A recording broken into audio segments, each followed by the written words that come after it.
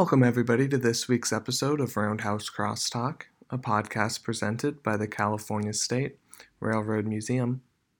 This week, we'll be speaking with Alan Swanson, a volunteer here, about his lifelong connection to train travel. Among other things, we talk about his childhood and the importance of trains on his rural background.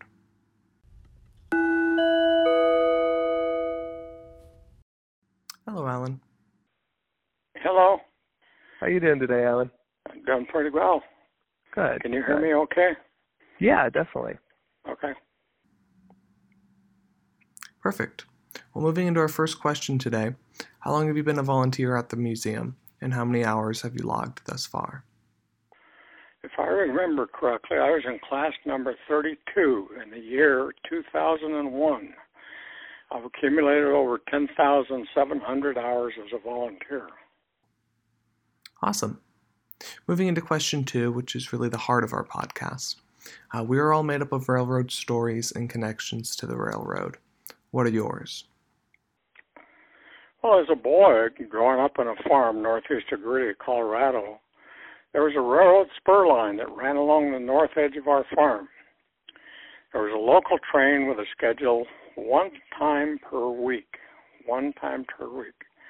But I always waited to wave at the engineer as it went by the farm.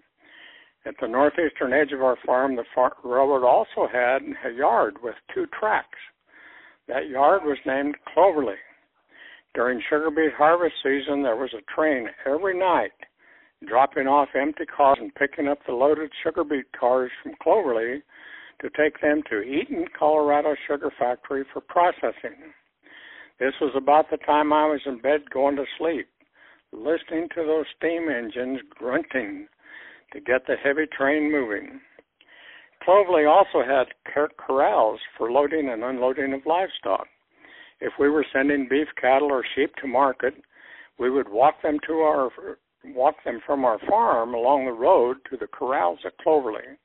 The train would come and we would load the livestock on the train for shipment to markets in Denver, Colorado, or even as far as Omaha. Cloverly was also the name of our local 4-H club. And you guessed it, my HO scale train model has a fictitious town named Cloverly. The trains were an important part of our farming operation as I was growing up. And incidentally, Eaton was named for Benjamin Eaton, the 4th Territorial Governor of Colorado. Mr. Eaton purchased thousands of acres of land from the Union Pacific Railroad that they got while building the Transcontinental Railroad. Eaton then developed irrigation in the area by bringing water from the Rocky Mountains to this area, making it very, very productive. My very first train ride happened when I was 5 years old. My dad made arrangements with the engineer that I could ride in the cab of the steam engine to the end of the line and back, which would take about 3 hours from our farm. As soon as I got on the engine, the fireman had me tossing coal into the firebox. Then he would have me sit down, and he had to shovel real fast to catch up. This happened several times on the ride. I had to take my lunch since the crew would stop after turning the train around for the return trip. At the end of the line, the crew would turn the train around on a Y. When the train was turned, it was lunchtime.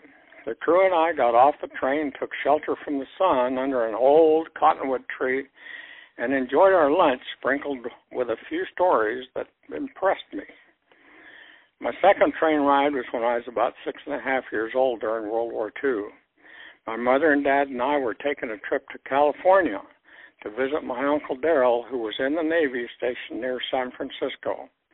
The trip took several days of train travel with multiple stops for passengers getting on and off, and the engine having to stop frequently for water and fuel. One thing I'll never forget was that my dad had to get off the train to get food for us to eat. The line for food was long, and I always worried he would be left behind when the train moved on. He always made it back. When did you start collecting model trains? Since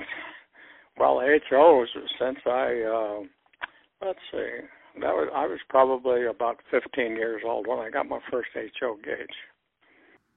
What drew you to model train collection? Just my interest in trains. As a matter of fact, I'll have to tell you a little bit about the very first train I got. I was about 5 years old, 4 or 5 years old. And you could not buy things at that particular time. The World War II was going on. And so my first train set was made out of cardboard. And I remember my dad and my grandfather taking these cardboard imprints and punching them out and then putting the cars and the engine together, and they had wooden wheels with an axle on it. And that was my first train set. As a matter of fact, the Railroad Museum has one of those kits. And it's not on display right now. Anyway, that's kind of an interesting side. Well, moving into question 3, what made you decide to give back to the railroad by becoming a volunteer with us at the museum? Oh, I wouldn't say giving back. I would say continuing to help the community. As a youngster growing up, our family was always involved in helping others. My dad was a 4-H leader for over 25 years. My mother was also involved for nearly that long. My parents and grandparents were very active in church activities. And during my working years, I was always involved in some outside activities. When I retired, I knew I needed something to keep my interest and contribute my time. As a member of Toastmasters, I had been on the Speakers Bureau of the Auto Museum when it first came to Sacramento. So I first went to the Auto Museum to inquire if they needed any volunteers. They said they did, but would not have a class for volunteers until spring. So I stopped by the California State Railroad Museum, where I'd been a member a few times over the years, and asked if they needed any volunteers. The answer was yes, and we have a class starting next Monday. Complete this application and I will schedule an interview for Thursday. I guess I passed the interview, so here am I.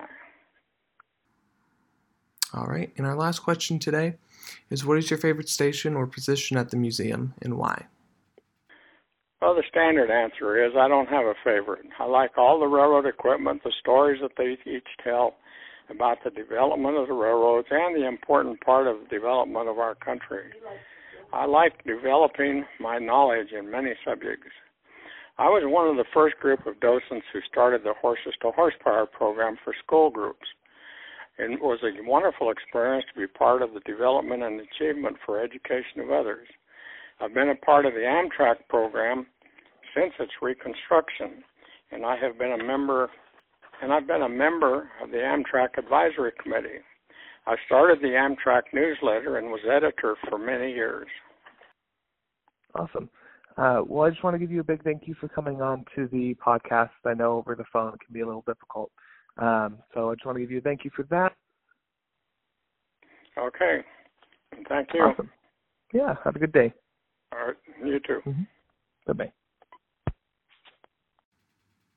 Thank you, everybody, for listening to this week's episode of Roundhouse Crosstalk, a podcast presented by the California State Railroad Museum. If you'd like to share your story on this platform, please contact Jason Rankins to schedule an interview. We look forward to bringing you another story next week on Friday at 3 p.m.